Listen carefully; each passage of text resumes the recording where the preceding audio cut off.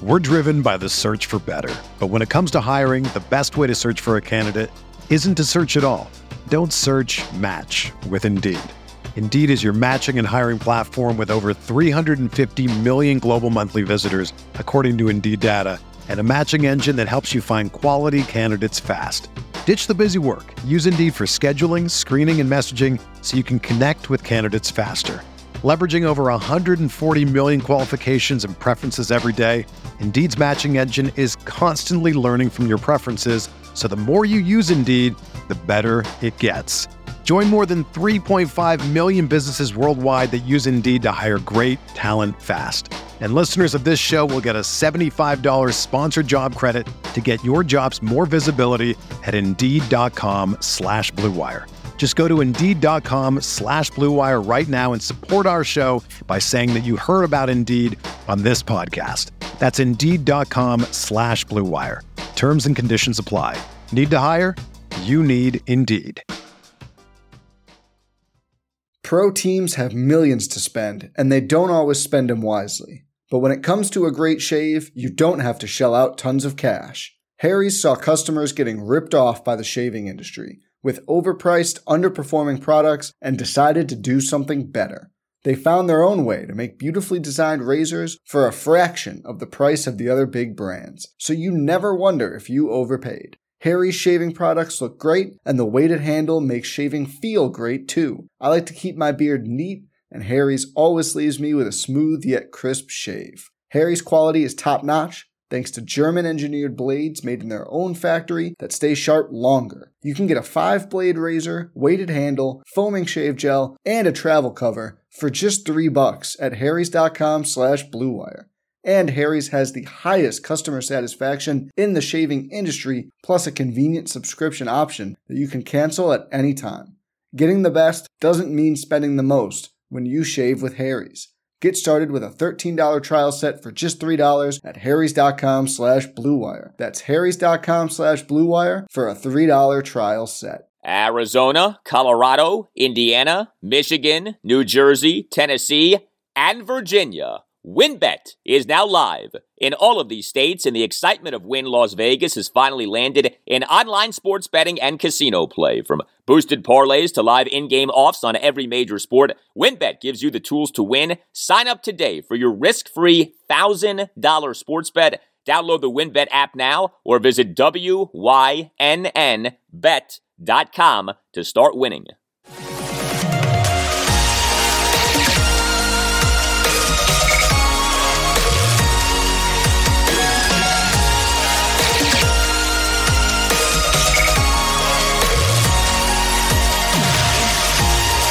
And away we go, episode 173 of the Al Galdi podcast. It is Monday, October 25th, 2021, what is the first day of the final work week of the month of October. And I'm not sure that this month of October can end soon enough for the Washington football team. It has been one bad thing after another for this team this month. Yes, the win at the Atlanta Falcons in Week 4 technically happened this month, happened on October 3rd, but boy, does that feel like a while ago. Since then, 3 consecutive losses for Washington, to say nothing of all of the bad off-the-field stuff that has taken place this month for Washington. Ryan Vermillion, the Washington Post report on the team having tried to pay hush money to former female team employees, the Bruce Allen emails, the Sean Taylor number 21 retirement debacle, congressional involvement in the Washington football team's workplace misconduct scandal. Can we end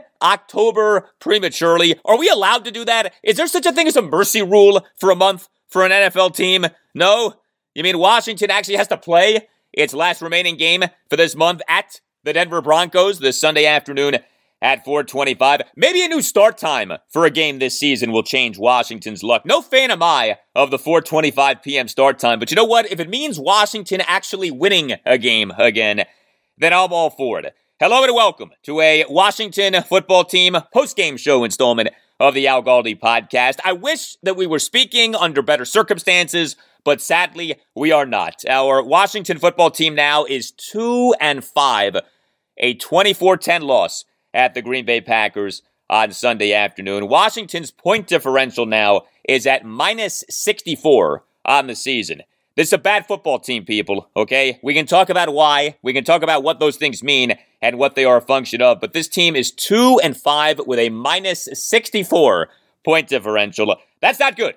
4 of the 5 losses have each been by at least 11 points. And the one loss that wasn't sure felt like it was, right? The 2016 loss to the Los Angeles Chargers at FedEx Field in week 1. Next segment, the front 5. My 5 biggest takeaways off the game. I have many thoughts for you on the Washington football team beyond those thoughts in the front 5. You will hear all of the key post-game audio from Ron Rivera, Taylor Heineke, and others. Also on the show, I will talk college football. Maryland spanked at Minnesota. Is this another season in which the Terrapins are cratering after a nice start? Virginia wins another shootout, this time at home over Georgia Tech, thanks to another excellent game for Brennan Armstrong. Virginia Tech loses late at home to Syracuse. Does Justin Fuente still have a job? I don't know. I haven't checked Twitter in the last 30 seconds. And a gutsy effort by Navy in a home loss to number 2 Cincinnati. And I'll give you segments on the Capitals and the Wizards off wild games for those teams at Capital One Arena over the weekend. For the Caps, a 4-3 overtime loss to the Calgary Flames on Saturday afternoon. For the Wizards, a cray-cray 135-134 overtime win over the Indiana Pacers on Friday night. If you do not already subscribe to this podcast, please consider subscribing to the podcast. Doing so costs you nothing and helps out the cause that is the Al Galdi podcast quite a bit. So I thank you for considering that. And if you already subscribe, I thank you very much for doing that. Also, if you have like 30 seconds to kill, especially if you're listening on Apple Podcasts, please give the podcast a 5-star rating if you haven't yet done that. And please write us like a 1 or 2 sentence review saying how much you like the podcast if you haven't yet done that. Again, those things help out the podcast. And again, I very much appreciate you guys for doing those things. You can tweet me at Al Galdi. You can email me, the Al Galdi podcast at yahoo.com. Lots of feedback, as you might expect, on the Washington football team off the loss at the Packers. Email from Luke Archer. Writes Luke, I think in this game, the Washington offense didn't do all that bad, and Taylor Heineke had a good game against a good Packers defense. I was just very upset about the missed opportunities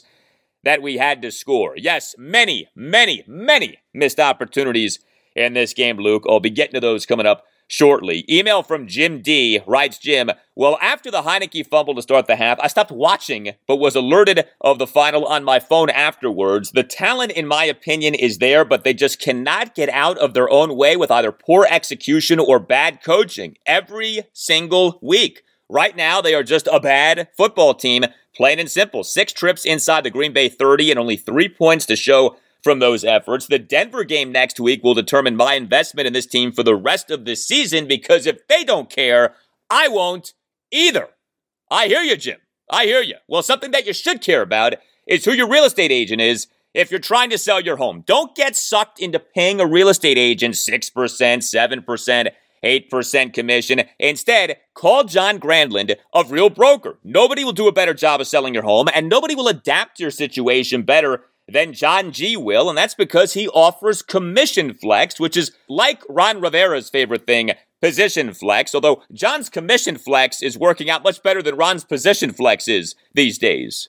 Position flex. Yes, Ron, position flex. Well, what is commission flex, you ask? It's simple, flexible commission rates. You see, not every house requires the same amount of work or money spent marketing, so why should you pay the same fees? It doesn't make sense. It's never made sense. John Grandland will put a marketing plan together for you that will maximize your home's value and help you keep more of your hard-earned equity in your pocket. John G. has a menu of commission packages from which you can choose, including selling your home for free. Yeah, you heard that right, for free. 0 commission. Some conditions do apply, but interviewing John Grandland is a no-brainer. He can come by your house, give you a step-by-step plan on what to do to get top dollar, and maybe even more importantly, what not to do so you don't spend needlessly, and there is never any obligation to list or sell. So if you need to sell your home and aren't sure to whom to turn, if you've been trying to sell your home and you're not satisfied with how things are going, if you're even just thinking about selling your home, do yourself a favor and call John Grandland. This is a phone call that could make and or save you tens of thousands of dollars. You have nothing to lose. Call John G now, 703 888-537-6747. When you talk to John G., make sure that you tell him that Al Galdi sent you, and make sure that you ask John G. about what you keep hearing about on the Al Galdi podcast, Commission Flex. That phone number again, 703-537-6747, or visit johngsellsforfree.com. That's johngsellsforfree.com. John Grandland, nobody will do a better job of selling your home, and remember, he is the originator of Commission Flex. Position Flex. Yes, Ron, just like Position Flex, and maybe, just maybe, at some point this season, Position Flex will work out a bit better than it's working out right now.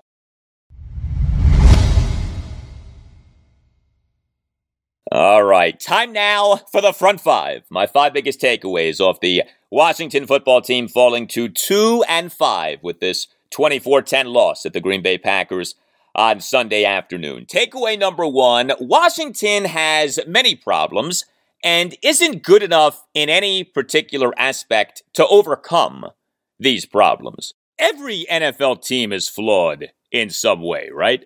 But the best NFL teams are particularly good at one thing, maybe even more than one thing, to where those teams can overcome their flaws.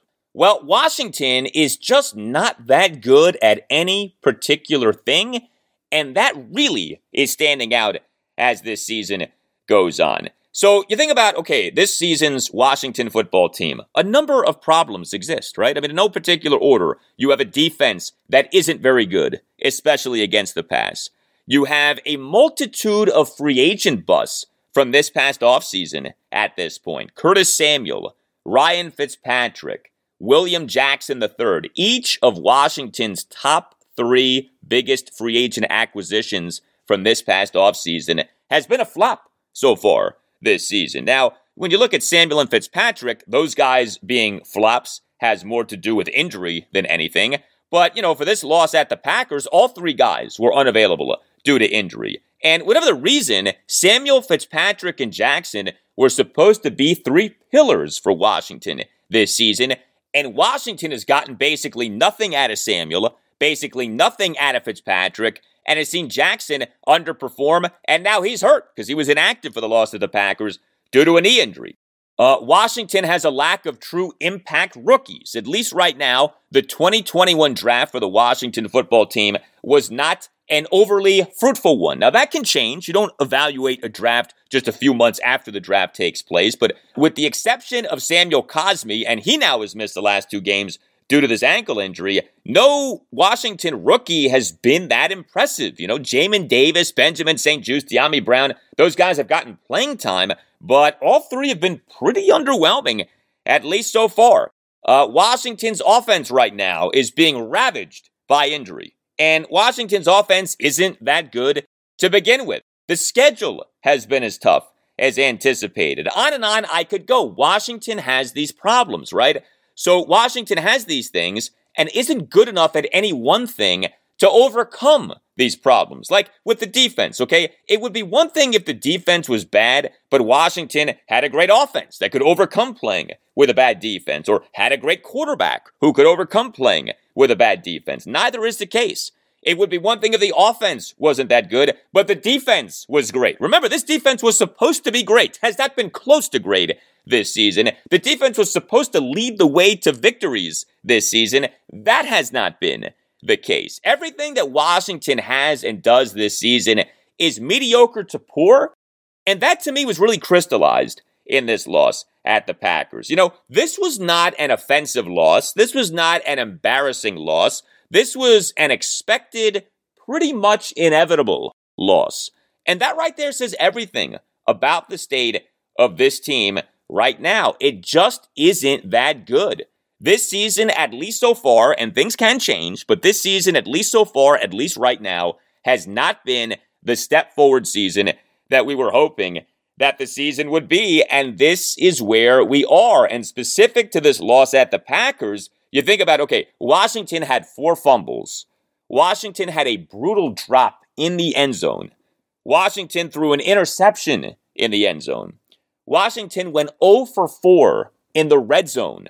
Washington had a field goal attempt that was blocked. Washington is not good enough to overcome all of these things in a game, especially in a game at the great Aaron Rodgers and the Packers, who came into the game 5-1 on the season. Take a listen to this from Jonathan Allen, who had a very good game, I thought, on Sunday during his post-game press conference. Batted balls that could be interceptions, sacks that we miss, fumbles that we don't get, just little stuff like that.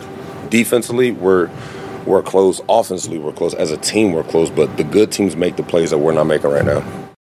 So, Jonathan Allen says that Washington is, wait for it, close. It means you're close. Yes, just like Bruce Allen said a few years ago. You see, maybe Brucey wasn't so wrong after all. He said that Washington was close, and you all ridiculed Brucey. You all mocked Brucey. Well, now Jonathan Allen is saying that Washington is close. Defensively, we're close. Offensively, we're close. As a team, we're close. Yeah, you see, Bruce, you were right. Washington is close. It means you're close. Yeah, somebody send Bruce an email and let him know that Washington is close. Washington is 2-5 with a minus 64 point differential. Washington is not nearly as close as we'd like to think that Washington is. Takeaway number 2, Taylor Heinicke was better, but wasn't good enough. So Taylor Heinicke bounced back from his back-to-back bad performances in the home losses to the New Orleans Saints at Kansas City Chiefs, but he wasn't great. You know, we may well have reached the point here with Heinicke where we see what he is, and he just isn't much more. You know, he's a good backup quarterback, but he's a bottom third of the NFL starting quarterback. Now, look, he has only made 7 starts, regular season and postseason, as a Washington quarterback. He has only made 8 starts, regular season and postseason, as an NFL quarterback. I'm not a big fan of just declaring with certainty what a quarterback is after just 8 regular season and postseason starts. But it's not unreasonable to think that what we've seen from Heinicke this month is just what he ultimately is going to prove to be. He's not terrible. He's not even really bad, but he's not consistently great. He's not even consistently good. Now, look, it does look like he's going to be Washington's starting quarterback for at least a little while longer here. You know, it does not look like Heinicke is going anywhere anytime soon, barring injury. So Ryan Fitzpatrick is, of course, on the reserve injured list on which Washington placed him on September 14th due to the right hip subluxation that was suffered in the loss to the Los Angeles Chargers at FedEx Field in Week 1. We finally got a concrete Fitzpatrick update on Sunday morning, the first real true Fitzpatrick update that we've received in a while. NFL insider Ian Rappaport of NFL Network and NFL.com on Sunday morning reported that Fitzpatrick is, quote, still weeks away from returning, end quote, and is, quote, still on crutches around the facility, another sign that his comeback is not close, end quote. Rappaport added that, quote, while all parties are hopeful he will return this season, the rehab has gone slower than expected, and it is not a certainty that he makes it back onto the field at all, end quote. So this had been suspected that the Ryan Fitzpatrick recovery was not going as swimmingly as the team would like. And sure enough, that's what Rappaport is reporting, that while it's still possible Fitzpatrick comes back to play this season, it's not happening anytime super soon. And it may well be that Fitzpatrick doesn't play again this season. So that may well help to explain why Ron Rivera has been so publicly supportive of Taylor Heinicke. Ron knows that old Fitzy ain't coming back anytime soon. And, you know, as time goes on, it becomes clearer and clearer that Ron just isn't that interested, for whatever reason, in starting Kyle Allen. So Heinicke, you know, barring something changing here, is going to be Washington's QB1 for at least a little while longer.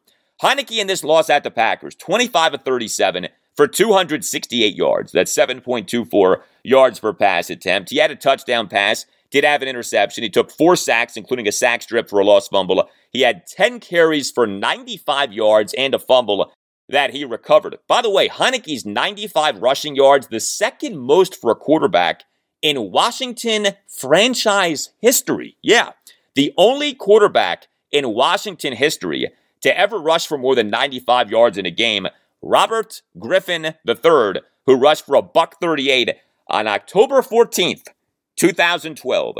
The 38-26 win over the Minnesota Vikings at FedEx Field. That was the game in which RG3 had the famous fourth quarter, 3rd and 6, 76-yard electrifying touchdown run. RG3, electrifying! Yes, electrifying.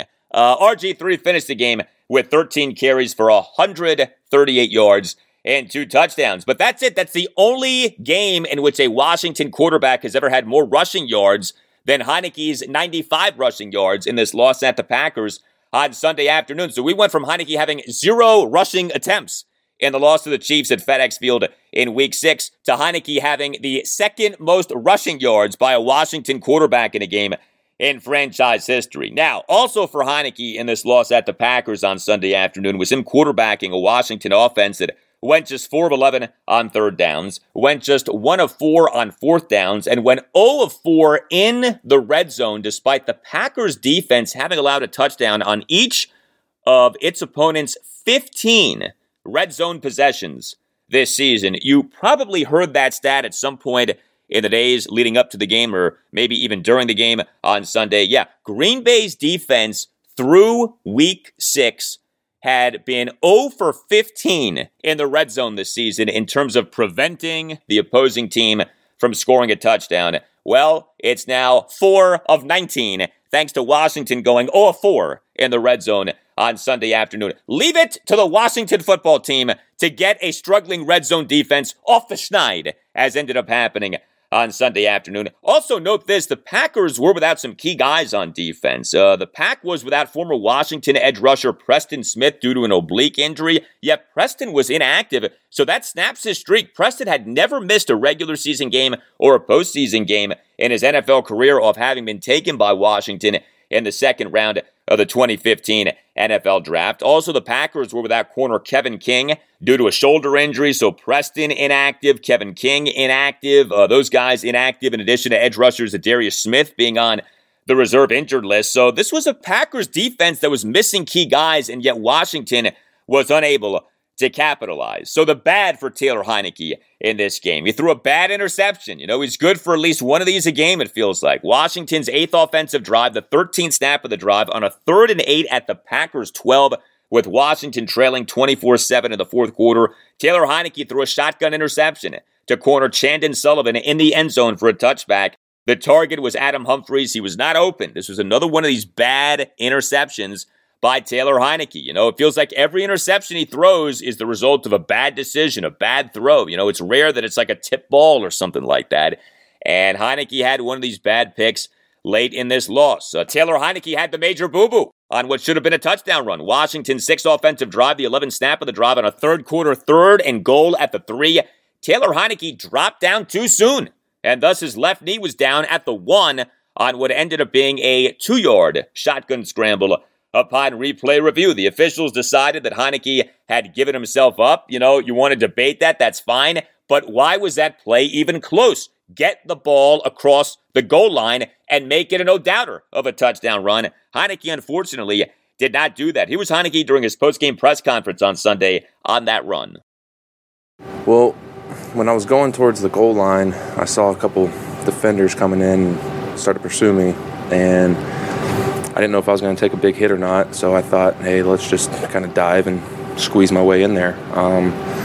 So for them to say that I was giving myself up on the, 1-inch yard line, it's their decision to call that, but it is what it is. Yes, it is. And then on the 12th snap of the drive, on a 4th and goal at the 1, Taylor Heinicke fumbled on a quarterback sneak run for no gain. Now, he did recover the football and then extended the football past the goal line, but that ended up not counting as he was ruled down prior to the extension. Washington challenged the runner broke the plane ruling, but the initial call was upheld. Ron Rivera, during his postgame press conference on Sunday, on what he was told by the officials. The interpretation they gave me was they couldn't tell whether he was down or not. They're not saying the ball didn't break the plane on the second effort, but what they did say was they couldn't tell that his knee wasn't down. I just thought he was laying on bodies, and if you're laying on bodies, you're not down. But they said they couldn't see if his knee was on the ground or not. That's the interpretation I was given. All right, so it's a little confusing because Ron right there says that the explanation that he was given from the officials was that this was about whether Taylor Heinicke was down or not as he was trying to extend the football past the goal line. And Ron says, well, I thought he wasn't down because he was laying on top of a bunch of bodies. And the ruling ended up being, well, no, Heinicke was down. If you go, though, by the NFL's official game book for this game, which is, to me, the thing to always go by because that's the thing that's put together by the NFL official scores and by the league, and this is supposed to be the official log of what went down in the game. What is in the official play-by-play of the game is that what was being reviewed was whether the runner broke the plane. The play was upheld. Look, whatever the case may be, Taylor Heinicke did this to himself by not scoring on that initial run, by not scoring on the 3rd and goal at the 3 run, okay? His left knee ended up being down. The officials ruled that he gave himself up. Whether they should have ruled that or not, get the ball past the goal line and don't even make that an issue. It became an issue. You then had the 4th and goal at the 1, and then Heinicke fumbled the football on the quarterback sneak. To his credit, recovered the football and made that second effort, but you don't know how these plays are going to be taken. So instead of making it ambiguous or gray area, just score the touchdown on that 3rd and goal scramble. And Heinicke did not do that. Also, Taylor Heinicke had a lost fumble in this game. Washington's 5th offensive drive was the opening drive of the second half. What a nightmare way for Washington's second half to begin. On the second snap of the drive, Taylor Heinicke, an early 3rd quarter lost fumble on a 2nd and 4 sack by linebacker Rashawn Gary, who beat Charles Leno Jr., and the ensuing Packers offensive drive resulted in Aaron Rodgers' 3rd quarter, 3rd and 3, 20-yard shotgun touchdown pass to tight end Robert Tonyan, who beat Jamin Davis. Ensuing extra point gave the Packers a 21-7 lead. That was a huge swing right there. Also, Taylor Heinicke was off on multiple throws. Washington's 2nd offensive drive resulted in Chris Blewett's 2nd quarter 42-yard field goal attempt that was blocked. The 9th snap of the drive, and the snap right before the blocked field goal attempt, Taylor Heinicke threw too high on a 3rd and 5 deep shotgunning completion intended for Terry McLaurin, who was open. That was a big miss by Heinicke, and that miss was made even bigger by the fact that Blewett's field goal attempt got blocked. Washington's 3rd offensive drive resulted in a 2nd quarter turnover on downs. 4th snap of the drive, Taylor Heinicke threw high on a 3rd and 3 shotgunning completion intended for J.D. McKissick, who took a shot from safety and Maryland product Darnell Savage. And then I thought that Taylor Heinicke took a bad sack late in the game. Washington's 9th offensive drive resulted in Chris Blewett's 4th quarter 45-yard field goal that cut Washington's deficit to 24-10. The 3rd snap of the drive on a 1st and goal at the 9, Taylor Heinicke had no chance on a sack. That was split by interior defensive lineman Kingsley Keke and linebacker Rashawn Gary for an 8-yard loss. So I don't fault Heinicke for that sack. But on the 5th snap of the drive, on a 3rd and goal at the 14, Taylor Heinicke took a sack by Keke for a 13-yard loss. That was a sack that could not be taken, and that was not one of these insta-sacks, okay? There was some time with which Heinicke could maneuver,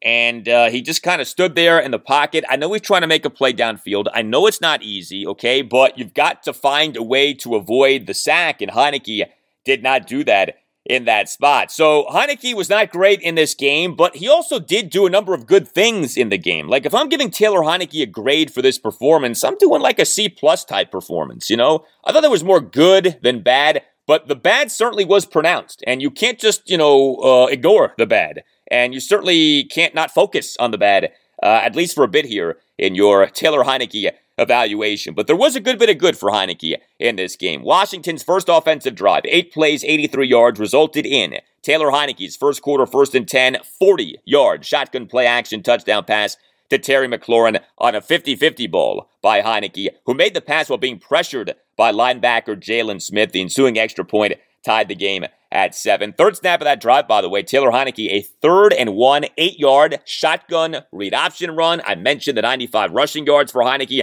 I'm not sure that we had seen a true read option run for Heinicke this season. If we had, we certainly had not seen many of those runs. Heinicke on Washington's 1st offensive drive on a 3rd and 1 gives us an 8-yard shotgun read option run. Love seeing that. 7th snap of the drive, and the snap right before the touchdown. Taylor Heinicke, a 1st and 10, 12-yard shotgun play action completion to a wide open Terry McLaurin on a pass that was high. That was a nice catch there by Terry, but Heinicke was off on that throw. Washington's third offensive drive resulted in a second quarter turnover on downs. First snap of the drive, Taylor Heinicke at 1st and 10, 38-yard under center play action scramble up the A-gap. Terrific run. Washington's seventh offensive drive resulted in a late third quarter turnover on downs. Second snap of the drive, DeAndre Carter, a 2nd and 4, 27-yard run on a shotgun handoff end-around play. He fumbled the football, but who recovered the football? Taylor Heinicke, who off blocking on the play, recovered the football at the Packers 23. And then on the next snap on the drive, Taylor Heinicke at 1st and 10, 12-yard shotgun scramble. Taylor Heinicke was really good with his legs in this game and did make some big throws in this game, and I don't want to minimize those things. Ron Rivera during his post-game press conference on Sunday on Heinicke's performance. I thought Taylor was impressive. He did make a couple of mistakes, but he's going to, as a young guy, gain experience. But you got a lot of confidence that he's going to be able to move us. Now we as a football team just got to continue to grow and get better. Yeah, I tell you, that right there does not sound like a head coach who is nearing benching his starting quarterback. Look, Taylor Heinicke is competitive. Taylor Heinicke is feisty. Taylor Heinicke is a very likable player. Taylor Heinicke is a very easy player to root for. But one of the undeniable lessons of Washington's 2021 season so far is the value of the true franchise quarterback. Justin Herbert, Patrick Mahomes, Aaron Rodgers. Is Taylor Heinicke one of those guys? Can he ever be one of those guys? And if not, then don't you have to reach the conclusion that while Heinicke can certainly be Washington's QB2, this issue of him potentially being Washington's QB1 needs to be put to rest? And look, some of you reached your answer to that question before Heinicke ever took a snap this season. I just wanted to see more of Taylor Heinicke. We are seeing more, and the more we see, the more I know that I move to the conclusion of I love so many things about Taylor Heinicke. Very good QB2. In a pinch, he can be a QB1 for you. For a stretch of time, he can be a QB1 for you. But in terms of moving forward with him as your QB1, we just have not seen enough from him to be able to say that. And I don't know that we're going to see enough from him to be able to say that.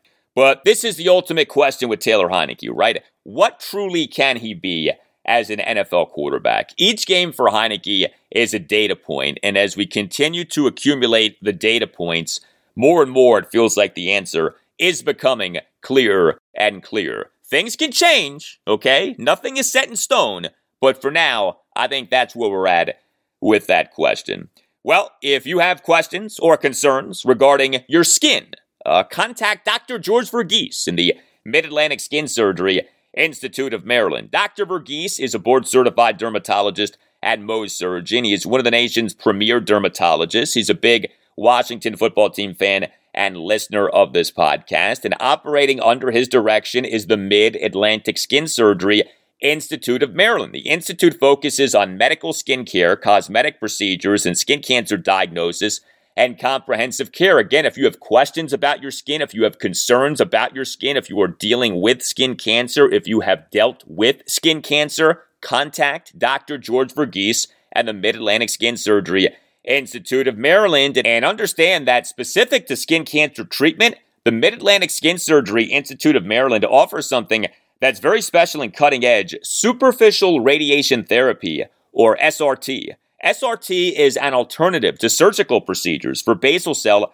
and squamous cell skin cancers. SRT is revolutionary. It's a non-surgical skin cancer treatment that's safe and effective. You see, having skin cancer doesn't mean having to have surgery and the downtime and side effects that go with surgery. You have options. Understand that a non-surgical option in SRT is available. Dr. George Verghese and the Mid-Atlantic Skin Surgery Institute of Maryland offer SRT, unlike many other dermatology practices in the area, and SRT is covered by most insurances. To find out more, call 301-396-3401. Make sure you tell them that Al Galdi sent you. That phone number again is 301-396-3401, or visit midatlanticskin.com. That's midatlanticskin.com. Dr. George Verghese in the Mid-Atlantic Skin Surgery Institute of Maryland, nationally recognized for treating skin cancer across the Mid-Atlantic region. It's the front five. My five biggest takeaways off the Washington football team falling to 2-5 with a 24-10 loss at the Green Bay Packers on Sunday afternoon. Takeaway number 3, Washington's defense was decent. That's it. That's as far as I'm willing to go. Decent. Non-offensive. Not a disaster. Just decent. You in no way can say that Washington's defense was great.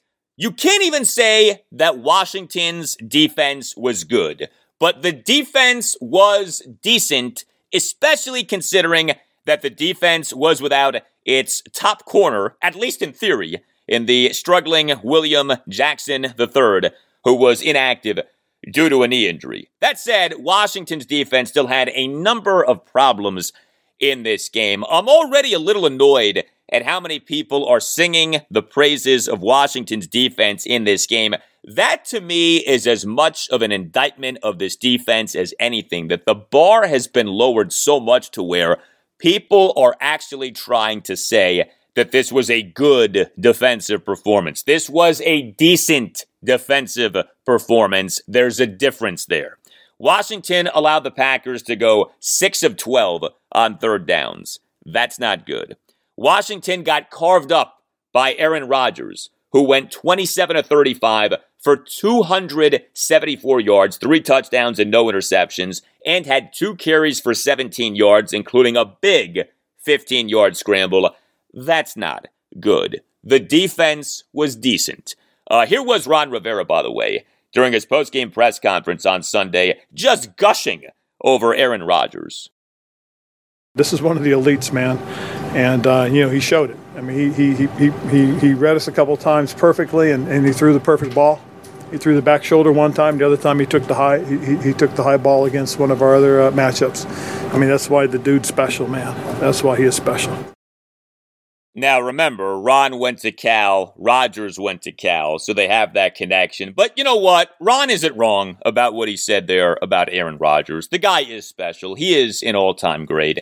And Washington's defense gave it up to Rodgers in this game. That said, there were some good things from Washington's defense in this game. Again, the defense was decent. Washington held the Packers to 24 points. I think you sign up for that if you're a Washington fan going into this game, knowing what we've known about this defense.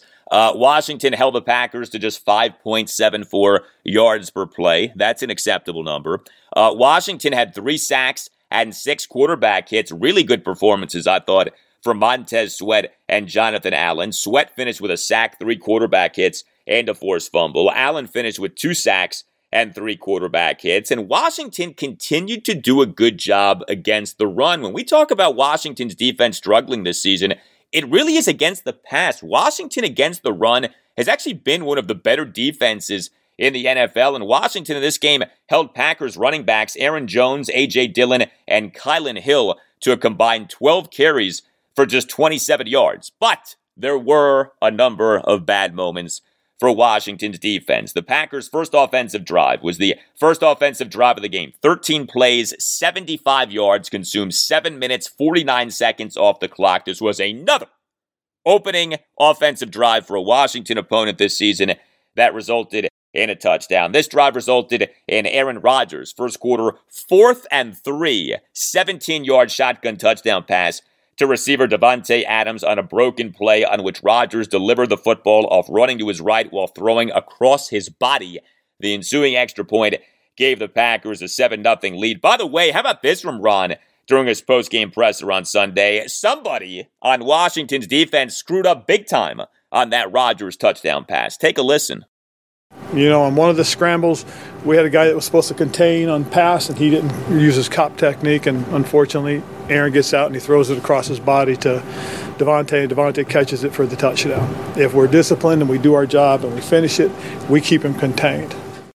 Yeah, another undisciplined moment for Washington's defense this season. Washington allowed Aaron Rodgers on that drive to go 7 of 8 for 56 yards and a touchdown, and to have a big 15-yard scramble. Sixth snap of the drive, Jamin Davis failed in an attempted tackle of tight end Mercedes Lewis on an Aaron Rodgers 2nd and 10, 12-yard under center completion to Lewis. The 9th snap of the drive, Washington, one snap after a Montez Sweat 2nd and 1 sack for a 10-yard loss, gave up an Aaron Rodgers 3rd and 11, 15-yard shotgun scramble up the A-gap as Washington's 4 defensive linemen all rushed too far up the field, allowed for the wide open space. Again, undisciplined defensive play. The Packers' 4th offensive drive, 9 plays, 72 yards, resulted in Aaron Rodgers' 3rd and 5, 10-yard shotgun back shoulder throw touchdown pass to receiver Allen Lazard, who beat Danny Johnson with 15 seconds left in the second quarter. Ensuing extra point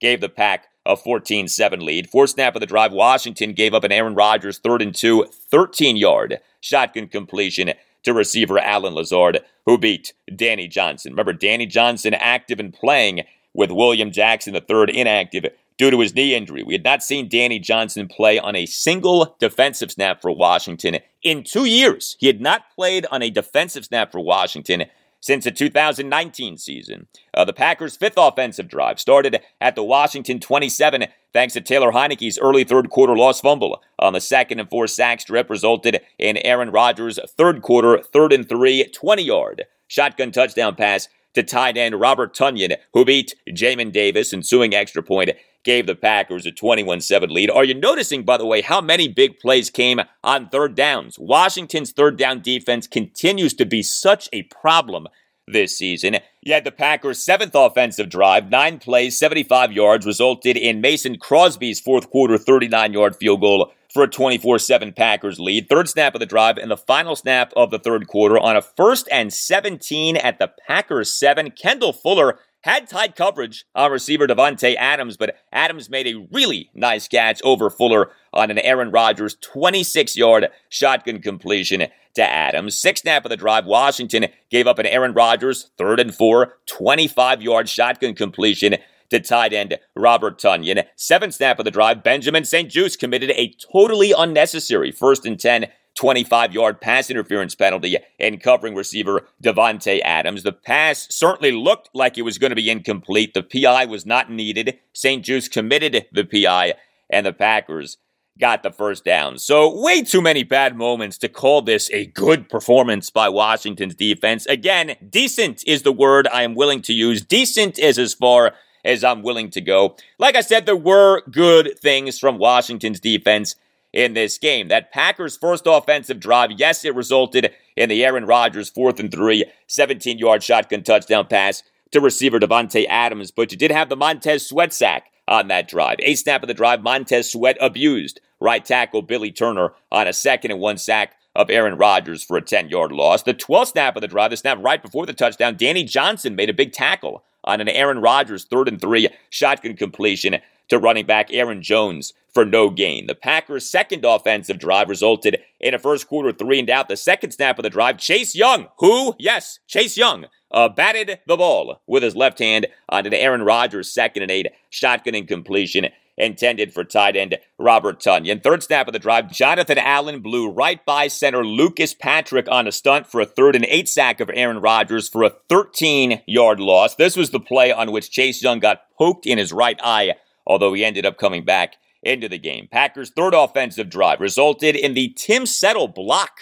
of a Mason Crosby second quarter 34-yard field goal attempt. 7th snap of the drive on a 1st and 10 at the Washington 14. Jonathan Allen with a sack of Aaron Rodgers for a 4-yard loss as Allen beat left guard John Runyon. 9th snap of the drive and the snap right before the blocked field goal attempt on a 3rd and 12 at the Washington 16. Montez Sweat had a quarterback hit on an Aaron Rodgers shotgun incompletion. Packers' 6th offensive drive started at the Packers 1, resulted in a 3rd quarter 3 and out. 4th snap of the drive, Danny Johnson, a forced fumble that the Packers recovered as Johnson tackled running back A.J. Dillon and dislodged the football on an Aaron Rodgers 3rd and 7 4-yard shotgun completion to Dillon. Yeah, we saw Danny Johnson a good bit in this game. Packers' 7th offensive drive resulted in a Mason Crosby 4th quarter 39-yard field goal for the 24-7 Packers lead. The 10th snap of the drive, Chase Young drew a 3rd and 10, 10-yard illegal use of hands penalty on right tackle Billy Turner that Washington interestingly accepted, giving the Packers a 3rd and 20 as opposed to a 4th and 4, but the Washington defense ended up holding the Pack on the drive to the field goal. And then on the Packers, 8th offensive drive on a 1st and 10 for the Packers at their 37 in the fourth quarter with Washington trailing 24-7. Montez Sweat forced a fumble that Landon Collins recovered on a 2-yard under center handoff run by running back A.J. Dillon. By the way, speaking of Landon Collins, he ended up being Washington's leading tackler in this game. 7 tackles, all of them solo tackles, in addition to him having that fumble recovery. Here was Ron Rivera during his post-game press conference on Sunday on Landon Collins playing linebacker in this game, or at the very least playing more as a downhill in-the-box player in this game. I loved his role. I loved his role. That's what I believe the young man does and does well. You saw him run through the line a couple times, make plays at or behind the line of scrimmage. You saw his ability to get outside and turn the ball back inside. You saw him in pursuit. I thought he did a nice job in his coverage drops. I think there's a couple things the more he works at it, the more comfortable he gets at it. I think he's, I thought he was productive, and that's kind of where we see it. Yeah, things were better for Washington's defense in this game, but it is all relative, my friends. This defense was supposed to be great. It has not been great, not close to great, not one time this season. Well, we always hope that things are going great in your life, but we know that it's not always the case that things are going great in your life. Bad things happen, and I want to tell you about a law firm that is ready to represent you if you've been wronged. Paulson and Nace. Paulson and Nace handles complex personal injury, medical negligence, and wrongful death cases. The services of Paulson and Nace are available in D.C., Maryland, and West Virginia. Paulson and Nace is a family law firm. The Naces are DMV through and through, big Washington football team fans. Paulson and Nace has decades of experience trying cases to jury verdicts and fighting for those injured through no fault of their own. Barry Nace and Chris Nace are both past presidents of the D.C. Trial Lawyers. Matt Nace is a member of the board of the D.C. Trial Lawyers and has just tried 2 cases in D.C. Look, I've known the Naces for 25 plus years. These are good people and smart people who are excellent at what they do. Paulson and Nace has recovered millions of dollars for the sick and injured. It's very simple. If you have a case, contact Paulson and Nace. If you feel as if you've been wronged, if you have a complex personal injury, medical negligence, or wrongful death case, or you think that you may have one but aren't sure, call Paulson and Nace and schedule a no-obligation appointment. Yeah, you're obligated to nothing. You can call Paulson and Nace at 202-902-7611. That's 202-902-7611. When you call, make sure that you tell Paulson and Nace that Al Galdi sent you. Schedule a no-obligation appointment by calling 202-902-7611. Paulson and Nace, when tragedy happens, let their family take care of yours. It's the Front 5, my 5 biggest takeaways off the Washington football team falling to 2-5 with a 24-10 loss at the Green Bay Packers on Sunday afternoon. Takeaway number 4, Terry McLaurin had a big game with a big drop. It's tricky with Terry because overall, you love the production, but the drop really sticks with you. I know it does for me. So Terry ended up with 7 receptions for 122 yards and a touchdown on 12 targets. Excellent numbers, right? Washington's first offensive drive, 8 plays, 83 yards, resulted in the Taylor Heineke first quarter, 1st and 10, 40-yard shotgun play-action touchdown pass to Terry McLaurin on a 50-50 ball by Heineke. You know, we saw Washington miss on those 50-50 opportunities on deep passes in the loss to the Chiefs at FedEx Field the previous Sunday afternoon. Washington, very early in this loss at the Packers, connected on a big 50-50 ball play. McLaurin making that play, ensuing extra point, tied the game at 7. And also on that drive was another Heineke-McLaurin connection. 7 snap of the drive and the snap right before the touchdown. Taylor Heineke, a 1st and 10, 12-yard shotgun play-action completion to a wide-open Terry McLaurin on a pass that was high. Yet Washington's 6th offensive drive resulted in a third-quarter turnover on downs. But the 6th snap of that drive, Taylor Heineke, a 2nd and 6, 28-yard shotgun play-action completion to Terry McLaurin, who broke through an attempted tackle by safety and Maryland product Darnell Savage. Washington's 9th offensive drive resulted in Chris Blewett's fourth-quarter 45-yard field goal that cut Washington's deficit to 24-10. The first snap of the drive, Taylor Heineke, a 1st and 10, 19-yard shotgun completion to Terry McLaurin on a nice catch and run. Washington's second offensive drive resulted in Chris Blewett's second quarter 42-yard field goal attempt that was blocked. The third snap of that drive, first snap of the second quarter, Terry McLaurin drew a 3rd and 8 and 19-yard pass interference penalty on corner Rasul Douglas. Now, that call certainly appeared to be a gift from the officials, but whatever. We'll take it. Terry McLaurin drawing the PI. That was the snap, by the way, on which De'Ami Brown got banged up, but we also had this Terry McLaurin drop. Washington's 7th offensive drive resulted in a late third quarter turnover on downs. The 6th snap of the drive on a 3rd and 2 at the Packers 3. Terry McLaurin with a drop in the end zone on a Taylor Heineke shotgunning completion on a broken play. Wasn't necessarily an easy catch that McLaurin was trying to make, but that was a very catchable ball, and McLaurin didn't make the catch. Here was McLaurin during his post-game press conference on Sunday on the drop. Yeah, that was a scramble opportunity. I felt like Taylor did a good job of keeping the play alive. I was just trying to mirror him. I kind of dove a little early and didn't make the play, and that's on me. When you get those opportunities to make those tough catches and contested catches, we got to do that, including myself. So I don't let myself off the hook for that at all. I felt like that was a chance for us to really kind of get that lid off the rim per se. And I'm gonna do a better job going forward of that, especially when your quarterback is making it happen back there. It's just he needs myself and the other playmakers to be able to make those tough plays in the red zone. Yeah, typical Terry McLaurin right there. Accountable, no excuses. That's why Terry is Terry. And takeaway number 5, Antonio Gibson's fumbling. Now is officially a major concern. It may have already been a major concern for you. It certifiably is a major concern now. So Antonio Gibson, we know, is at less than 100% health. He was listed as questionable for this game due to his shin ailment. By the way, regarding that, so Gibson on October 8th in a post-practice press conference had revealed that the shin injury had been a stress fracture. Well, ESPN NFL insider Adam Schefter on Sunday morning reported that Gibson had spent the early part of this season playing with a hairline fracture in his shin, and had also dealt with a shin area bone bruise. Now, some of this is just repeating what we already knew. A hairline fracture is the same thing as a stress fracture, but we did not necessarily know that there were two different shin injuries, as Schefter outlined in his reporting on Sunday morning. Suffice it to say, the Gibson shin has not been in a good way for most of this season. So I think we have to acknowledge that when we talk Antonio Gibson. He, in this loss at the Packers, had 14 carries for 51 yards. That's just 3.64 yards per carry. And he had another fumble. He had 2 receptions for 5 yards on 2 targets. So the fumble, what was Gibson's 4th fumble in 7 games this season.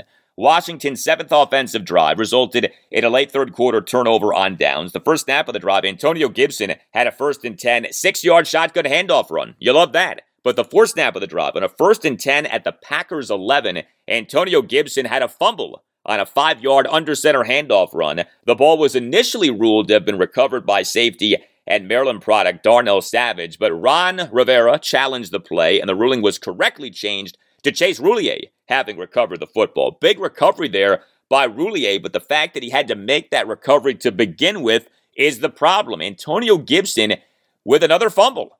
And obviously, that's a real big issue for a running back.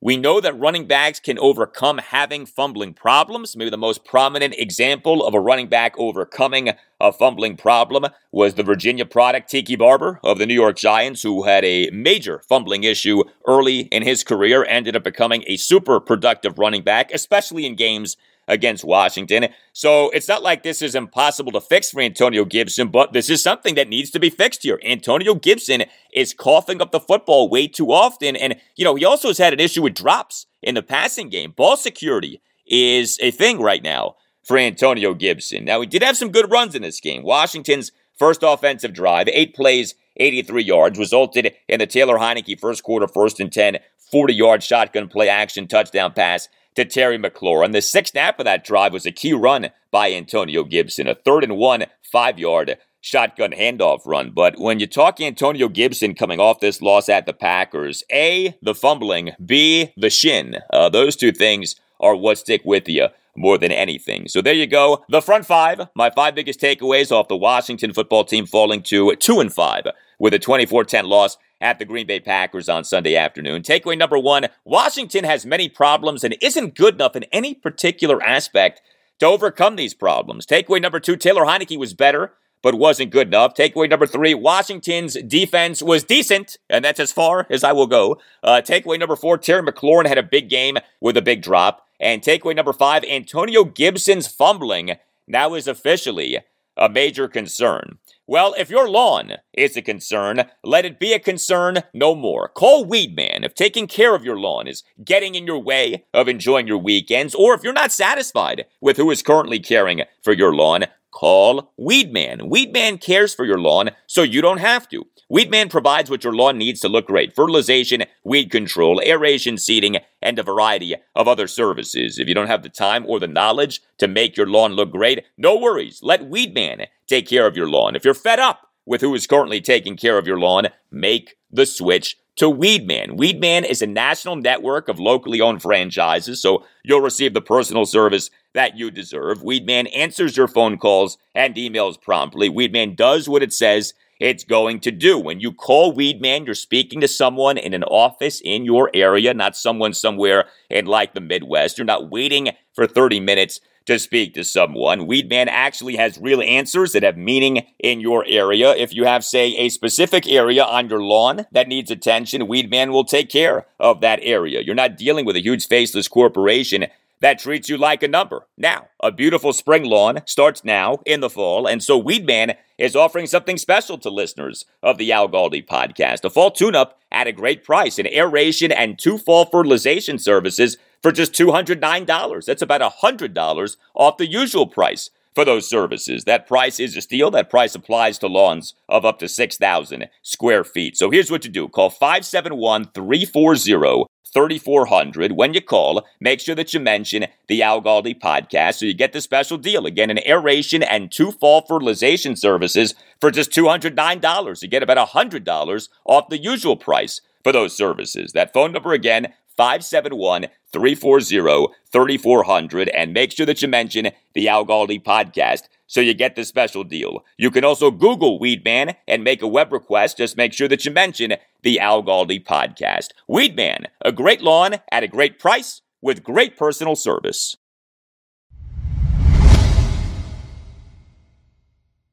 All right, much more right now on the Washington football team off it falling to 2-5 with this 24-10 loss at the Green Bay Packers on Sunday afternoon. So let's talk about some of those Washington players who were inactive on Sunday due to injury. At receiver, Curtis Samuel was inactive for a second consecutive game due to his nagging/never-ending groin injury, which, remember, acted up in the loss to the New Orleans Saints at FedEx Field in Week 5. Also inactive for Washington on Sunday was Cam Sims. He was inactive for a third consecutive game due to a hamstring injury that was suffered in the win at the Atlanta Falcons in Week 4. Let's put Cam off to the side, although him having been inactive now for each of the last 3 games does beg the question, why isn't he on the reserve injured list? But what about Curtis Samuel? Like, what are we doing here with Curtis Samuel? And you know, I get the idea of you want him to play this season,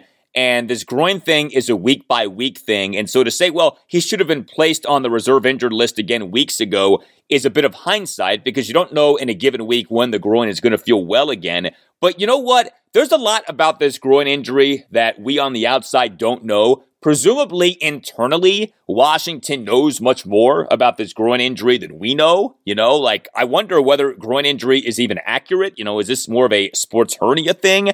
Is this more of an abdominal thing? Like, what exactly is the nature of this groin injury, which is like the most amazing groin injury in the history of groin injuries? There will be books written about this Curtis Samuel groin injury in terms of the severity of it. I have never seen anything like this linger in my life. But what are we doing here? Okay, every week now, this guy's inactive all of a sudden again. He has played in basically 1 1/10 of a game this season. Curtis Samuel played in the win at the Falcons in Week 4. He then played on a handful of snaps. He played on 5 offensive snaps in Washington's loss to the Saints in Week 5. And that's it. Those are the only games in which Curtis Samuel has played this season. I'm like everybody else. I want to see the guy play.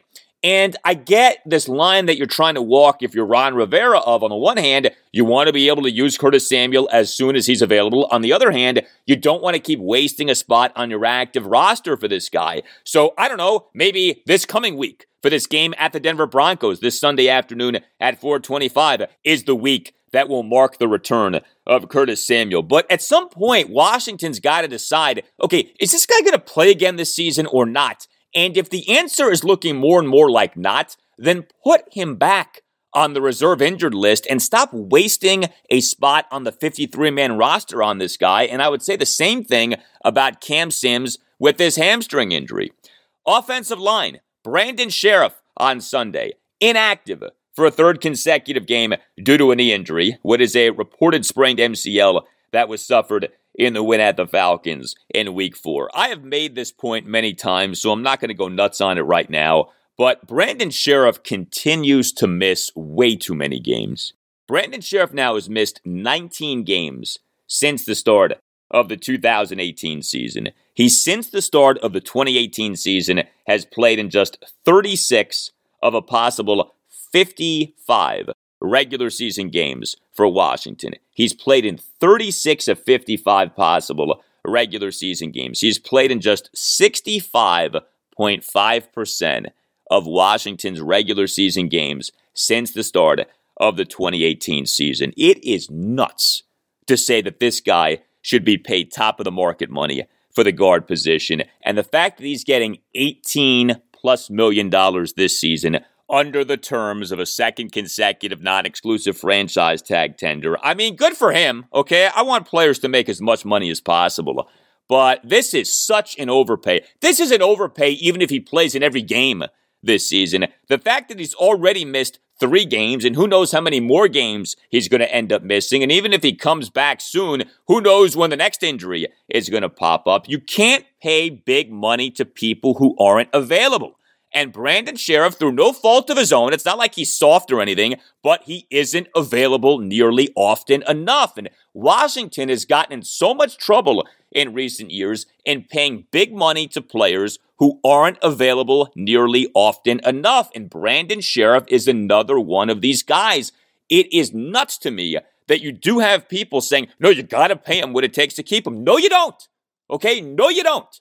And you know what? Wes Schweitzer has been doing just fine as Washington's starting right guard over these last 3 games. Wes Schweitzer has not been the problem for Washington offensively. Also, Samuel Cosmi missed a second consecutive game on Sunday. He was inactive for this loss at the Packers due to this ankle injury that he suffered in the loss of the Saints in Week 5. By the way, Wes Schweitzer did have a penalty on Sunday, although Washington overcame the penalty. Washington's 6th offensive drive resulted in a third-quarter turnover on downs. The second snap of the drive was a Wes Schweitzer 1st and 10-yard holding penalty, but Washington overcame the penalty thanks to a big connection, Taylor Heineke to Adam Humphries. 4th snap of the drive, Taylor Heineke, a 2nd and 16, 17-yard shotgun play action completion to Adam Humphries on a broken play.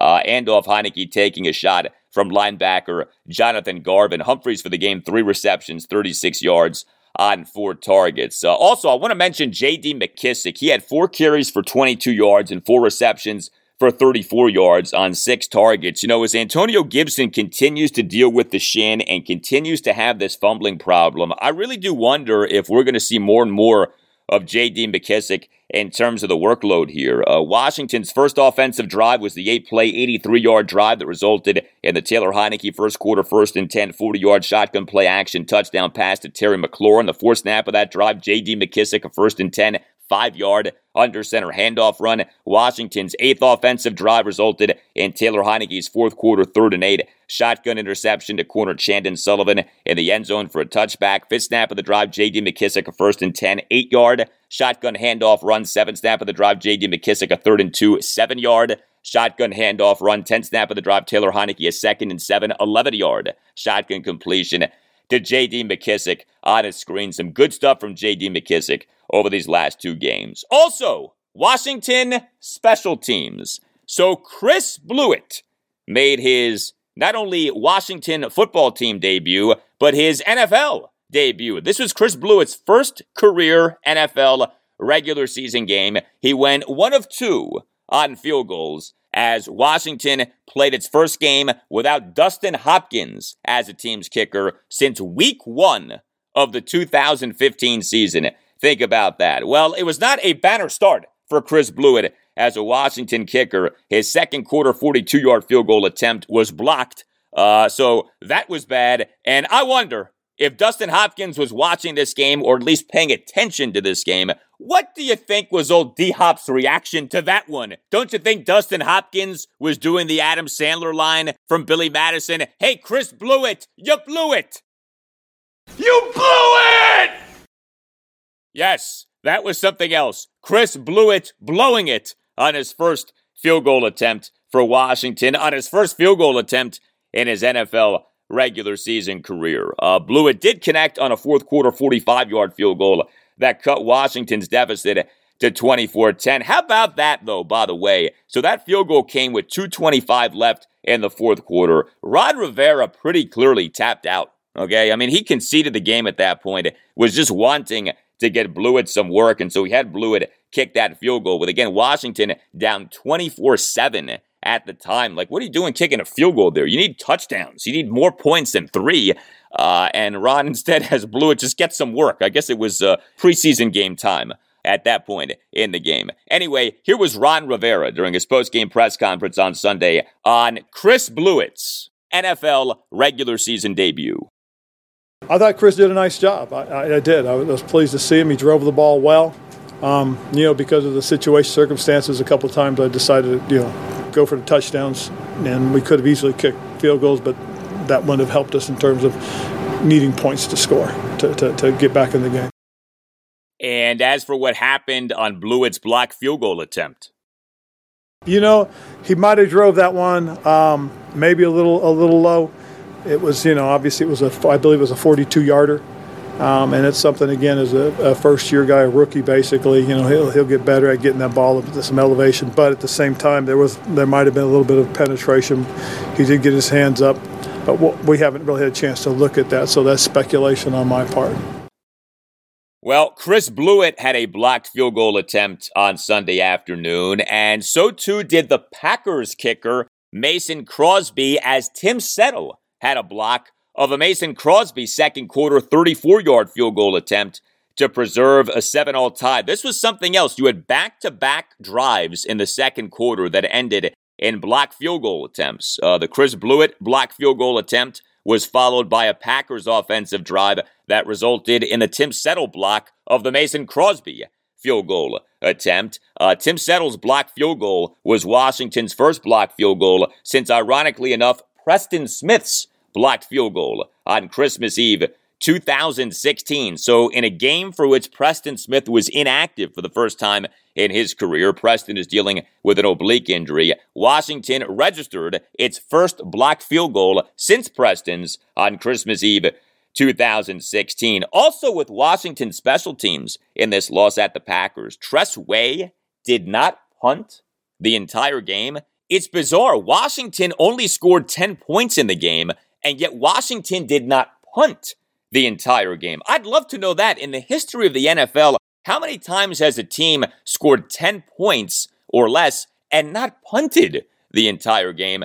And this game ended up being the first game for Washington in which the team did not punt since a 16-15 loss at the Arizona Cardinals on November 5th, 2000. Yeah, it had been nearly 21 years since Washington had a game in which the team did not punt, and yet we had that take place in this loss at the Packers on Sunday afternoon. But generally speaking, when you hear about a team not having punted in a game, it's because the team was just killing it offensively. Washington had possession of the football a decent amount in this game, did put up some yardage in this game, but nobody was overwhelmed by Washington's offense in this game. Again, just 10 points the entire game, and yet Washington ends up not punting in the game. Washington did outgain the Packers in the game 430 to 304. Washington did run 70 offensive plays in the game to the Packers 53. And Washington ended up winning time of possession in the game, although not by as much as you might think, 5 minutes, 48 seconds, but 0 punts for Washington in this game. Well, we have a lot of non-Washington football team items to get to from your DC Sports Weekend. I'll get to the Capitals and Wizards in a bit. Wild games for them over the weekend. But up next, college football. Bad losses for Maryland and Virginia Tech. Another thrilling win for Virginia and a more than respectable loss for Navy to the number 2 team in the country, Cincinnati.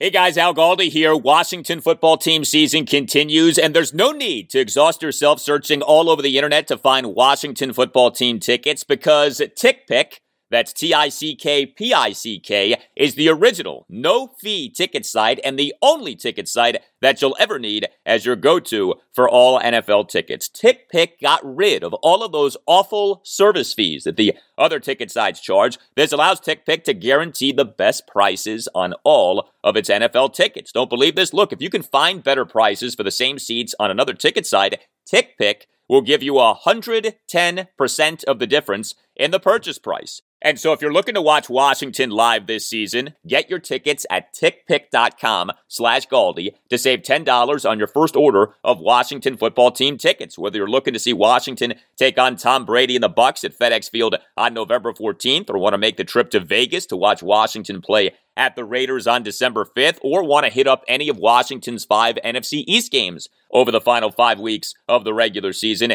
TickPick has you covered. Again, TickPick guarantees the best prices on all of its NFL tickets, no more of those ridiculous service fees. Visit tickpick.com/Galdi right now to save $10 on your first order of Washington football team tickets. That's tickpick.com/Galdi. That's tickpick.com/Galdi. We're driven by the search for better. But when it comes to hiring, the best way to search for a candidate isn't to search at all. Don't search, match with Indeed. Indeed is your matching and hiring platform with over 350 million global monthly visitors, according to Indeed data, and a matching engine that helps you find quality candidates fast. Ditch the busy work. Use Indeed for scheduling, screening, and messaging so you can connect with candidates faster. Leveraging over 140 million qualifications and preferences every day, Indeed's matching engine is constantly learning from your preferences, so the more you use Indeed, the better it gets. Join more than 3.5 million businesses worldwide that use Indeed to hire great talent fast. And listeners of this show will get a $75 sponsored job credit to get your jobs more visibility at Indeed.com/Blue Wire. Just go to Indeed.com/Blue Wire right now and support our show by saying that you heard about Indeed on this podcast. That's Indeed.com/Blue Wire. Terms and conditions apply. Need to hire? You need Indeed. Pro teams have millions to spend, and they don't always spend them wisely. But when it comes to a great shave, you don't have to shell out tons of cash. Harry's saw customers getting ripped off by the shaving industry with overpriced, underperforming products and decided to do something better. They found their own way to make beautifully designed razors for a fraction of the price of the other big brands, so you never wonder if you overpaid. Harry's shaving products look great, and the weighted handle makes shaving feel great too. I like to keep my beard neat, and Harry's always leaves me with a smooth yet crisp shave. Harry's quality is top-notch, thanks to German-engineered blades made in their own factory that stay sharp longer. You can get a 5-blade razor, weighted handle, foaming shave gel, and a travel cover for just $3 at harrys.com/Blue Wire. And Harry's has the highest customer satisfaction in the shaving industry, plus a convenient subscription option that you can cancel at any time. Getting the best doesn't mean spending the most when you shave with Harry's. Get started with a $13 trial set for just $3 at harrys.com/Blue Wire. That's harrys.com/Blue Wire for a $3 trial set.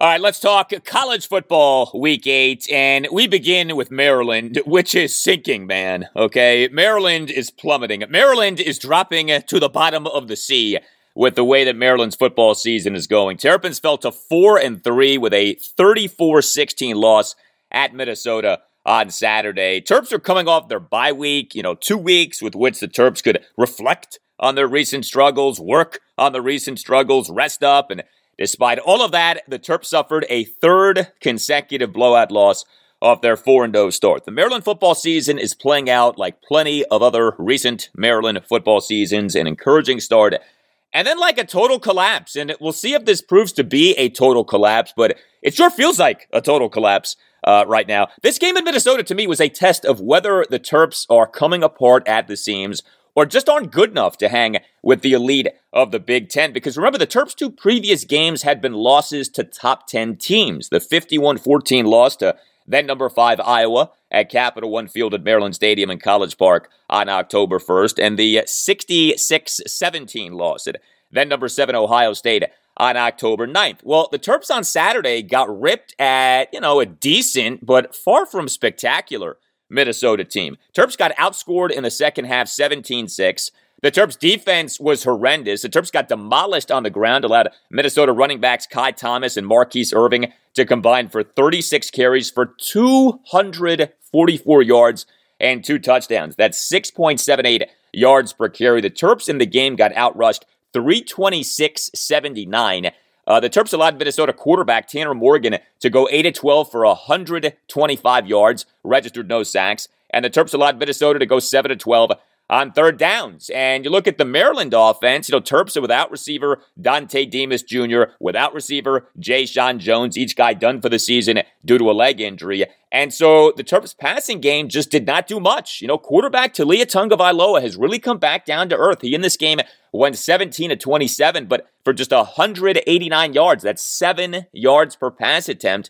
He had a touchdown pass, no interceptions, was sacked twice, but he had a big first quarter lost fumble, and just the overall offensive output for Maryland was just not good, and the Terps were undisciplined. They had 8 accepted penalties for 79 yards. Head coach Mike Locksley during his post-game press conference.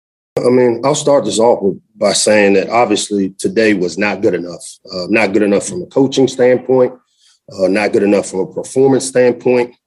We oftentimes say that it's our jobs as coaches to teach and demand, and it's the players' job to prepare and perform. And we didn't get that done today. And, for us to have 2 weeks to prepare for this game and to come out and execute the way we did was very, very disappointing. And, what we've got to do is figure out how to get this thing fixed, because we've got a great opportunity, obviously, next week with homecoming, being back in the shell against Indiana. But as I told our team, come Monday, we're going to coach whoever shows up that has the mindset that they have enough pride to get this thing fixed. Because right about now, pride comes into play. When you let a team rush for 300 yards and at will, again, the drops on the offensive side of the ball, the penalties continuing, these are all things that every week we keep talking about, and either we got to get it fixed or we got to get those guys out of the game, off the field. And again, it's not just the players, coaches too. We need to do a better job, like I said, teaching and demanding it, and we'll get that done.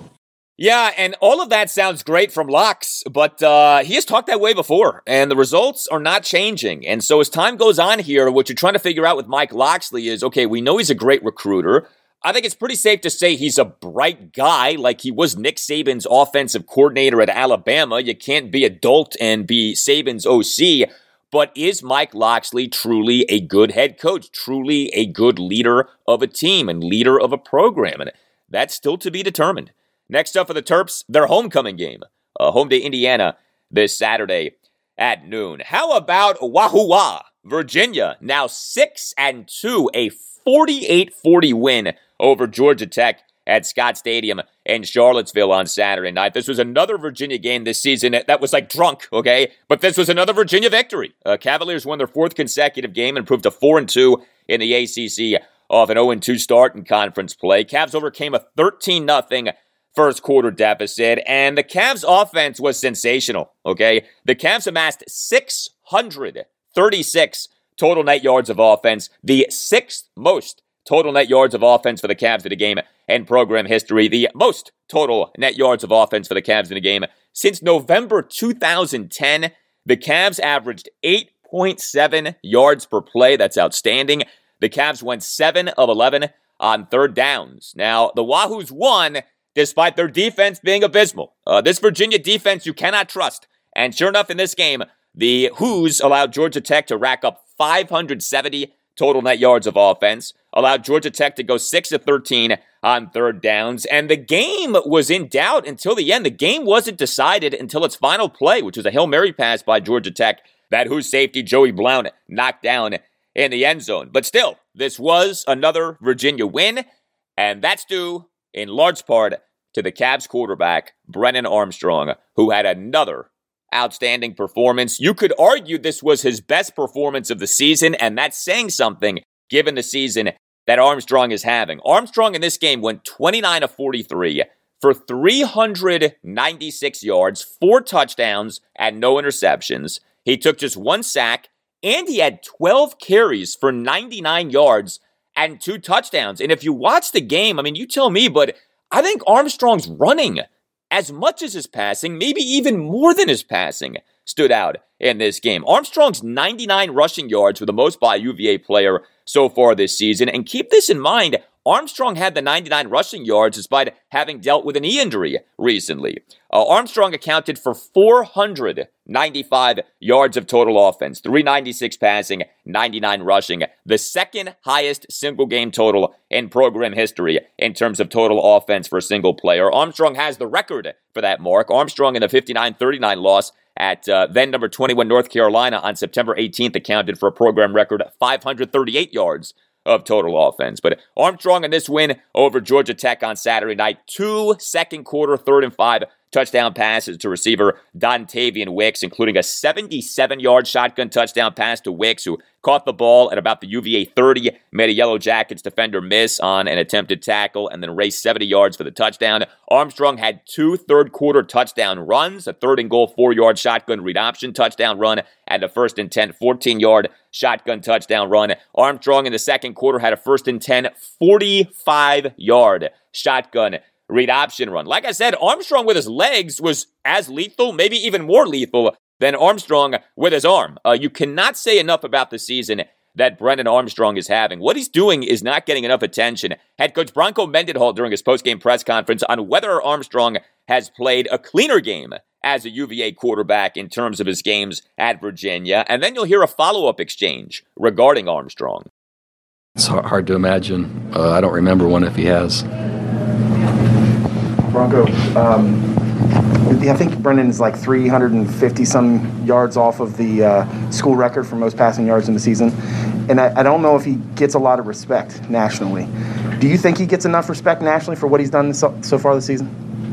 Yeah, I don't. So I don't read any of the media, or I don't pay attention. It's nothing personal, but I'm coaching my team, right, and the rest is nothing I can control. And if he's not, I don't know how come, and I don't know what else you have to do, or what other numbers you have to put up, or how else you have to lead the team or lead a team. So, yeah, if he's not, I don't know how come. Yeah, Brennan Armstrong through week 8 is number 1 in the FBS in passing yards at 3,220, is number 15 in the FBS in ESPN's total QBR at 76.2, and has 23 touchdown passes versus 6 interceptions. Plenty of other offensive heroes for Virginia on Saturday night. Whose receiver Dontavian Wicks had 6 receptions for 168 yards and 2 touchdowns on 11 targets. Whose receiver Keaton Thompson, 9 receptions for 89 yards on 12 targets and 7 carries for 65 yards. And whose running backs Wayne Taulapapa and Devin Darrington combined for 11 carries for 76 yards. A lot of offense in this game. Next up for Virginia at BYU this Saturday night at 10:15. So the good times continue for Virginia. The bad times continue for Virginia Tech. You know, going into the season, I thought that a legitimate question was, which team is better, Virginia Tech or Virginia? Each program had gotten to a point to where it was no longer a slam dunk that Tech was the right answer. Well, right now, is there anyone on the planet who would argue that Tech's the right answer? Virginia Tech fell to 3-4, a 41-36 loss to Syracuse at Lane Stadium in Blacksburg on Saturday afternoon. A terrible loss for the Hokies. They were facing a Syracuse team that came into the game 0-3 in the ACC. The Hokies got outscored in the fourth quarter 21-10, and losing their third consecutive game. And yes, the walls now have closed in even further on Hokies head coach Justin Fuente. I mean, if this guy isn't fired coaching, I don't know who is. The Virginia Tech football official Twitter account is at Hokies FB. Among the many responses to at Hokies FB's simple, benign tweet of the final score of the game, quote, Syracuse wins 41-36, end quote. If Justin Fuente isn't fired tomorrow or Monday, I swear, and then about 1 billion exclamation marks. Is it possible to permanently ban Justin Fuente from ever stepping foot in the greater Blacksburg area? I hate that every time we're ahead by less than 10 points with 5 minutes left, I'm certain that we will lose, and then we do. It's pathetic. And then one more. If one of your next tweets is not Fuente relieved of coaching duties or Fuente and VT mutually part ways, I am just gonna snap. Yeah, right now it just feels like there's no way Justin Fuente is back as Hokies head coach for next season, and maybe he doesn't even end up lasting the rest of this season as a Hokies head coach. We'll see. In terms of this game, Tech's defense was horrendous. Tech allowed Syracuse to go 7 of 16 on third downs, but also 4 of 4 on fourth downs. I mean, that was just brutal. Tech allowed Syracuse to finish with 314 rushing yards and 4 rushing touchdowns on just 45 carries, 6.98 yards per carry. And Tech got filleted by Syracuse quarterback Garrett Schrader. Now, Tech held Schrader to just 16 of 34 passing, but Tech allowed Schrader to have 22 carries for 174 yards and 3 touchdowns, in addition to 2 touchdown passes versus no interceptions. And Tech on Syracuse's game-winning drive in the fourth quarter allowed Schrader to have a 4th and 4 6-yard shotgun scramble. I mentioned Tech allowing Syracuse to go 4-4 on fourth downs. And then 2 plays after the Schrader 4th and 4 6-yard shotgun scramble came the Schrader 1st and 10 45-yard shotgun touchdown bomb to receiver Damian Alford with 19 seconds left. And this was a huge play by Schrader. He took a shot as he was throwing the football. The catch ended up being made by Alford, and then he made his way into the end zone. Ensuing extra point gave Syracuse a 41-36 lead. Just an awful give up there by the Hokies defense, and a big play made there, no doubt, by Garrett Schrader. Also, Tech allowed Syracuse running back Sean Tucker to have 20 carries for 112 yards and a touchdown. Again, Tech's defense was really bad in this game, and it's a shame because the Hokies offense was good enough to win. I mean, I'm not going to sit here and say the Hokies were lights out offensively, but you put up 36 points, you put up some of the numbers that the Hokies put up, you should win the game.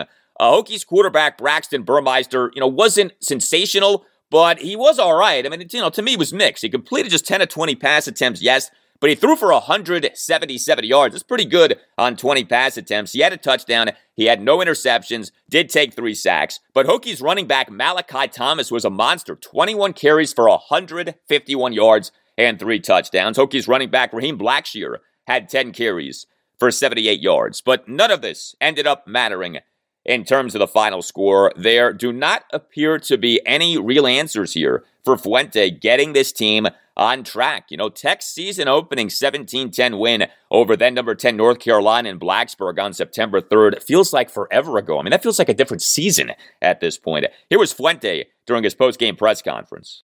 I mean, that's a tough way to lose a ball game. Really proud of our kids again. I mean, they keep putting forth incredible efforts on the field, all the way to the end.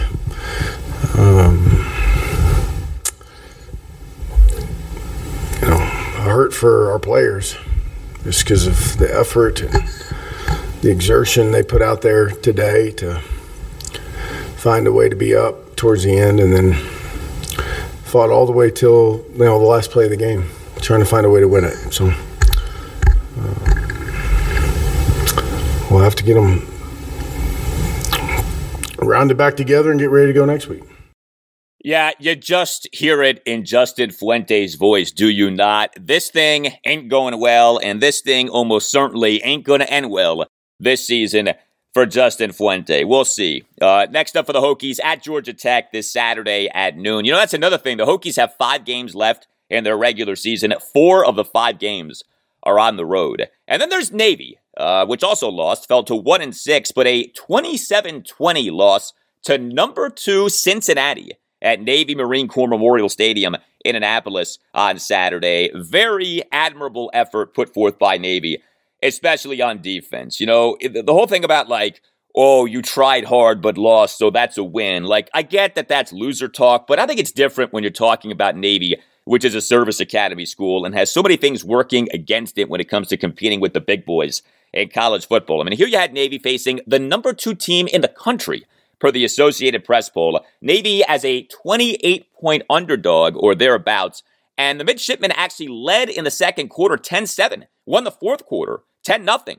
The Mids held Cincinnati quarterback Desmond Ridder to just 176 yards on 30 pass attempts, 5.87 yards per pass attempt. The Mids did give up a third quarter 43-yard touchdown run to Cincinnati running back Jerome Ford, but the Mids otherwise held Ford to just 47 yards on 14 carries, 3.36 yards per carry. Jerome Ford came into the game averaging 6.95 yards per carry over 102 carries this season. I talked up Ford during Goldilocks on last Friday's show, episode 172. Well, Navy ended up doing a really good job on Jerome Ford. Yes, the big touchdown run in the third quarter, but beyond that, Navy did well against Jerome Ford. The problem for Navy was that its running game was not very good. Navy's triple option rushing attack was largely stifled by Cincinnati. Navy totaled just 192 yards and 2 touchdowns on 67 carries, 2.87 yards per carry. Navy quarterback Ty Lovatai, 21 carries for 22 yards. That's not good. 21 carries for 22 yards.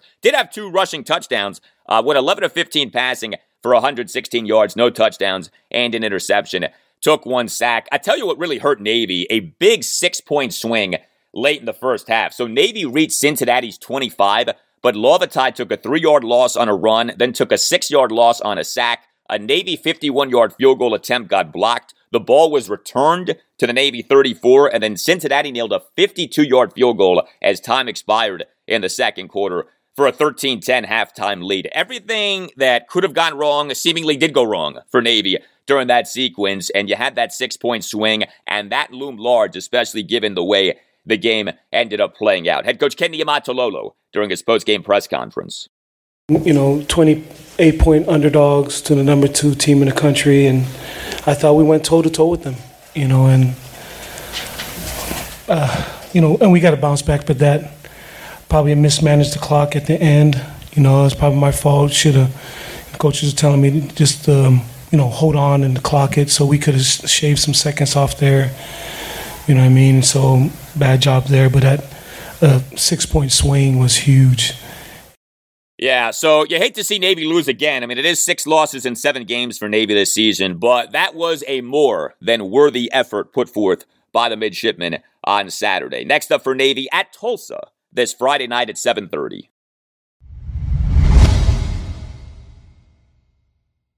All right, the Capitals will play on Monday night at the Ottawa Senators at 7. We had a whacked-out Caps game over the weekend. Caps fell to 3-0-2 with a 4-3 overtime loss to the Calgary Flames at Capital One Arena on Saturday afternoon. So the Caps were like asleep in the first period, trailed at the end of the first period 3-0, then woke up in the second period. Caps won the second period 3-0. We had a scoreless third period, and then the Caps lost on an Elias Lindholm even-strength goal, 2:46 into overtime. Lindholm had a hat trick in the game. So an up and down roller coaster type affair. Caps special teams were terrible again. This is like the one thing that's really sort of looming large here right now for the Caps. Their special teams have not been good. Caps on Saturday afternoon, 0 for 4 on the power play, and they gave up a shorthanded goal, a second shorthanded goal allowed by the Caps this season. Lindholm had a shorty 17-18 into the first period. Lindholm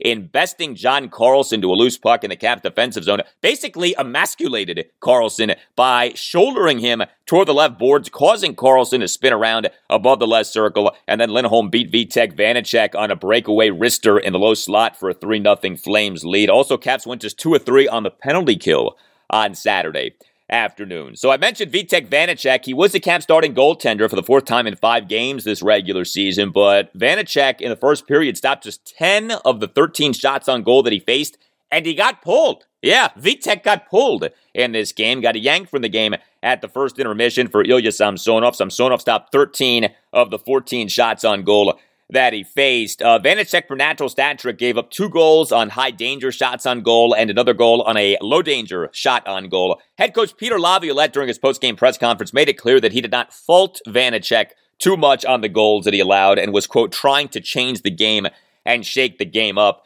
end quote. That's usually how a head coach will talk about having pulled his goaltender. The idea being, well, it wasn't all his fault. I was just trying to, change the karma and change the momentum in the game. Still, you don't get pulled if you're playing great, and I think pretty clearly Laviolette did not think that Vanacek was playing great. Samsonov did do a nice job. Samsonov, per natural stat trick, stopped 2 of the 3 high-danger shots on goal that he faced, all 7 of the medium-danger shots on goal that he faced, and all 5 of the low-danger shots on goal that he faced. And Laviolette, during his post-game press conference, said that Samsonov was, quote, really good, end quote. Alex Ovechkin was really good again. He had an even-strength goal, a secondary assist, a game-high 10 total shots, and a team-high tying 3 hits. Ovechkin's even-strength goal came 18:03 into the second period. Ovi got to a loose puck in the neutral zone, skated the puck into the Caps' offensive zone, and scored on a wrister from the left circle to tie the game at 3. And Evgeny Kuznetsov had another goal. In fact, Kuzi had a shorthanded goal, and he tied for a team high with 5 shots on goal. Kuzi shorty came 2:55 into the second period, was the first of the Caps' 3 second period goals. Kuznetsov stole the puck away from Johnny Gaudreau in the Caps' offensive zone right in front of the blue line, and then scored on a breakaway wrister in the low slot. Both Ovechkin and Kuznetsov have looked great so far this season. Remember, the Caps are without Nicklas Backstrom due to ongoing rehabilitation on his hip. So that the Caps have gotten at least a point in each of their 5 games so far this season is pretty good. I mean, to me, you take that if you're a Caps fan. I'm a Caps fan, and I take that. All right, so the Capitals, off a weekend win, will play on Monday night, and the Wizards, off a weekend win, will play on Monday night. Wiz will be at the Brooklyn Nets at 7:30. We are so used to the Wizards getting off to bad starts to seasons. Believe it or not, the Wizards are 2-0, right? They, at 2-0, are off to their best start since the 2017-2018 season. Isn't that something? I mean, 2-0 isn't that big of a deal, and yet the Wizards at 2-0 are in a territory that the team has not been in since the 2017-2018 season, and what a win that second win was. The Wizards improved to 2-0 with a 135-134 overtime win over the Indiana Pacers at Capital One Arena on Friday night. The Wizards won despite being severely undermanned. Wizards were without Bradley Beal. He did not play due to a right hip contusion. Wizards remain without Rui Hachimura, off him having missed the start of Wizards training camp due to personal reasons. The Wizards remained without Thomas Bryant as he continues to recover from a season-ending partially torn left ACL that was suffered this past January 9th. The Wizards in this game blew a 10-point fourth-quarter lead, got a huge Spencer Dinwiddie 28-foot pull-up contested 3 from beyond the arc to tie the game at 123 with 33.6 seconds left in the fourth quarter, and then won the overtime 12-11, thanks in large part to a Davis Bertans 28-foot step-back contested right-wing 3 for a 134-131 Wizards lead with 34.4 seconds left in overtime. Wizards shot 52.1% from the field, including 19 of 38 on threes. The Wizards' shot-making was not overly impressive in the Wizards' season-opening 98-83 win at the Toronto Raptors this past Wednesday night. Well, the Wizards were hitting all kinds of shots in this overtime win over the Pacers at Capital One Arena on Friday night, and it's a good thing because the Wizards' defense was terrible in this game, okay? Whereas the Wizards' defense was outstanding in the season-opening victory at the Raptors, the Wizards' defense on Friday night was not good. Wizards allowed the Pacers to shoot 53.6% from the field, including 15 of 34 on threes. The Wizards had no answer from Miles Turner, who went 5 of 9 on threes, finished with 40 points, 10 rebounds, and 3 blocks. But Spencer Dinwiddie delivered. What a game for Dinwiddie. He nailed that 28-foot pull-up contested 3 from beyond the top of the arc to tie the game at 123 with 33.6 seconds left in the fourth quarter. Finished 6 of 9 on threes, and with 34 points, 9 assists versus 1 turnover, and 6 rebounds in 34-43 as a starter. Kyle Kuzma went 5 of 8 on threes. He had 26 points and 11 rebounds in 38-33 as a starter. A bunch of big moments for both Dinwiddie and Kuzma in this game. Big moments for Davis Bertans in this game. I mentioned the 28-foot step-back contested right wing three for the 134-131 Wizards lead with 34.4 seconds left in overtime. Bertans in the game, 4 of 9 on threes, 17 points, and a game-best plus-minus rating of plus 11 in just 23 minutes, 1 second off the bench. Dinwiddie, Kuzma, Bertans all coming through. Montrezl Harrell was impressive for a second time in as many games this season. 14 points on 4-9 shooting and 7 rebounds and 34-15 off the bench. And Raul Neto was key in this game. 6 of 8 on twos, 18 points, 3 assists versus 1 turnover, 3 rebounds, and 2 steals in 29-29 off the bench. Yes, some major bench contributions for the Wizards in this game from Bertans, Harrell, and Neto. Look, it's way too early to make any definitive statements about the Wizards this season. I mean, the record is 2-0, okay? It's not 10-0, but there has been a lot to like about what we've had going on here with the Wizards with new head coach Wes Unseld Jr. so far. All right, that will do it for you and me for now. Keep the feedback coming. You can tweet me at Al Galdi. You can email me, the Al Galdi podcast at yahoo.com. We covered a lot of ground on this show. There was a lot to get into. Tuesday's show, episode 174, will feature much more on the Washington football team off it falling to 2-5 with a 24-10 loss at the Green Bay Packers on Sunday afternoon. We'll have Ron Rivera's day after the game press conference on Monday to go through. Also, all post-game Monday night's games for the Capitals and Wizards. Have a great rest of your Monday, and I'll talk to you on Tuesday. Batted balls that could be interceptions, sacks that we miss, fumbles that we don't get, just little stuff like that. Defensively, we're close. Offensively, we're close. As a team, we're close, but the good teams make the plays that we're not making right now. It means you're close.